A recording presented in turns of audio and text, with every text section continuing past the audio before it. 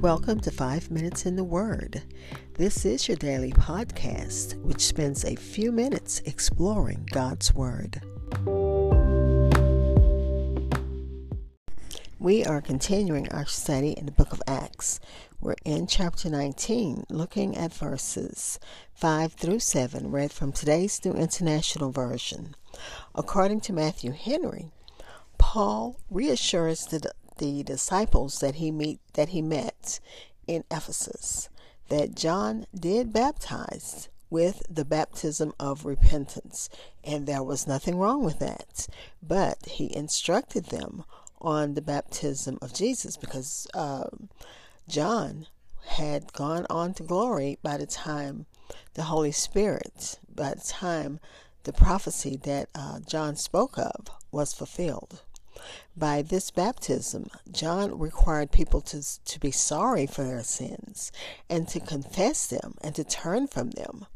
Paul shows the disciples that John's baptism had a further reference.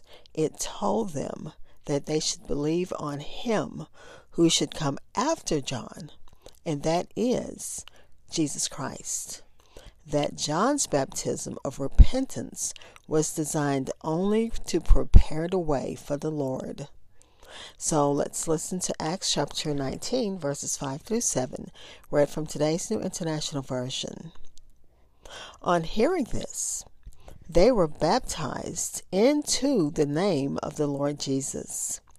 When Paul placed his hands on them, the Holy Spirit came on them, and they spoke in tongues and prophesied. There were about 12 men in all. Again, Acts chapter 19, verses 5 through 7, read from today's New International Version. I'll be back with insights and close with prayer. Hi, this is Hope Scott. I am your host of 5 Minutes in the Word, a daily podcast which spends a few minutes exploring God's Word. Thank you for listening and following my podcast, which can be heard almost anywhere podcasts are heard, including Spotify, Apple Podcasts, and so many other platforms. Like and follow at Minutes Word on Facebook and Twitter.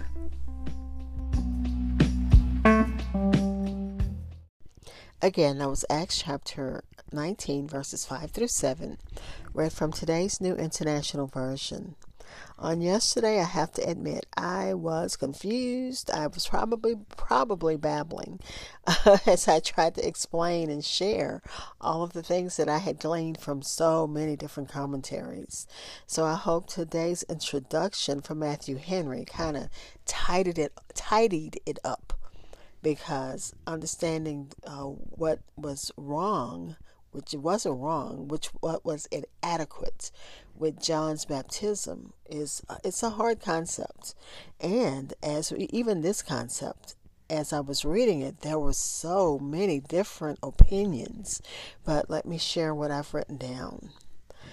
Once the disciples heard the true meaning and understood with clarity what John's baptism, that it pointed to Christ and to the Holy Spirit. So it pointed to a fulfillment. So once they understood that, once they were completely prepared by the response given to them by the Apostle Paul to the preaching of John the Baptist, they were ready to embrace Jesus fully. And they were baptized in the name of Jesus. And that's according to Cambridge Bible for schools and colleges. It says, and when they heard what they heard was not the mere statement that Jesus was the Messiah, but all the arguments with which Paul demonstrated that this was so, and proved that in Jesus the scripture was fulfilled. The conviction needed not be sudden, though its description is brief. So Luke didn't spend a lot of time describing it. They were baptized in the name of the Lord Jesus. They followed the order appointed for admission to the privilege of the Christian covenants. No argument can be drawn from this verse for a repetition of baptism.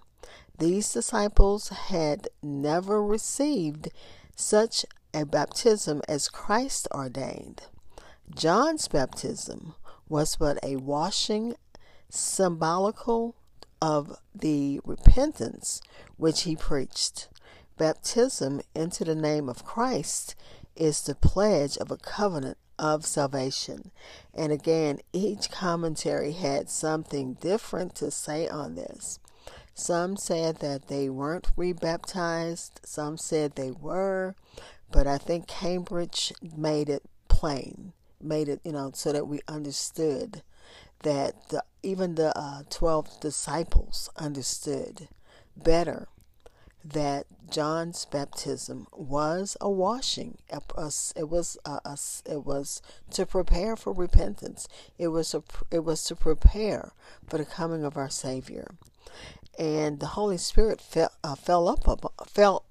upon them after they were baptized. And there's again a lot of controversy. They don't know if Paul baptized them or one of his associates, but when Paul laid his hands on them, the Holy Spirit came on them, and they were filled with the Holy Spirit and received his gifts. We have here a distinct mark of Paul's true apostleship. The men were about 12 in all, so Paul solemnly prayed prayed to God to give them these gifts, and this is according to Matthew Henry, signified by his laying his hands on them, which was a gesture used in blessing by the patriarchs, especially in conveying the great trust of the promises of God, as found in Genesis chapter 48, verse 14. The Spirit being the great promise of the New Testament, the apostles conveyed it by the imposition or by laying on of hands. The Lord bless thee with that blessing of blessings. And that's what happened. Once Paul laid his hands upon them, they were blessed. He gave them a blessing that came only from God and through the Holy Spirit. God granted the thing that he prayed for.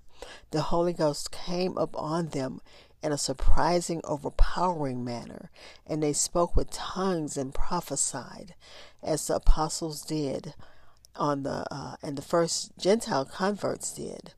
And this all the first time it happened at Pentecost. This was intended to introduce the gospel at Ephesus and to awaken the minds of men, give them an expectation of some great thing that was to come, something that was further designed to qualify the 12 men for service, for work in the ministry, and that these 12 would become elders of Ephesus, to whom Paul committed the care and government of that church. They had the spirit of prophecy, that they might understand the mysteries of the kingdom of God themselves, and the gift of tongues, that they might preach to every nation and language. Oh, what a wonderful change was here made on all of a sudden in these men. Those who had just said they had never so much as heard of the Holy Ghost are now themselves filled with the Holy Ghost. For the Spirit, like the wind, blows when and where he wants to. Let's pray.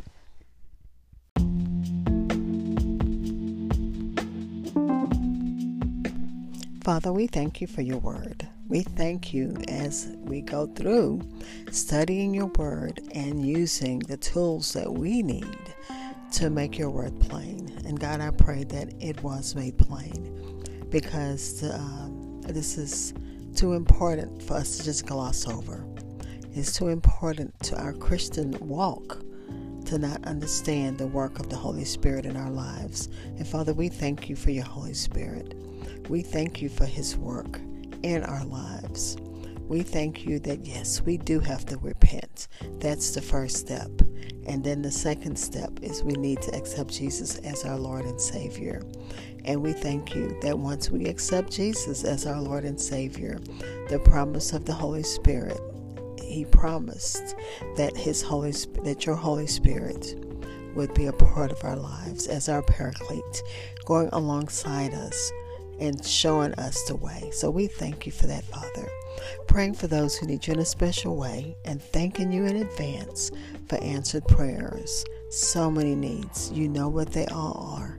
You know what our cares are, and we cast them upon you, trusting that your word says that if we leave them with you, that you do hear, you do listen. So that's what we're doing. We're trusting your word. We're believing your word.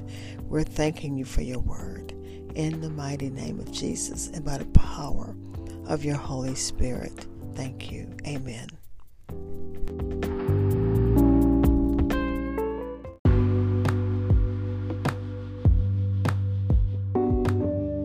Thank you for spending time in God's Word with me. Be blessed.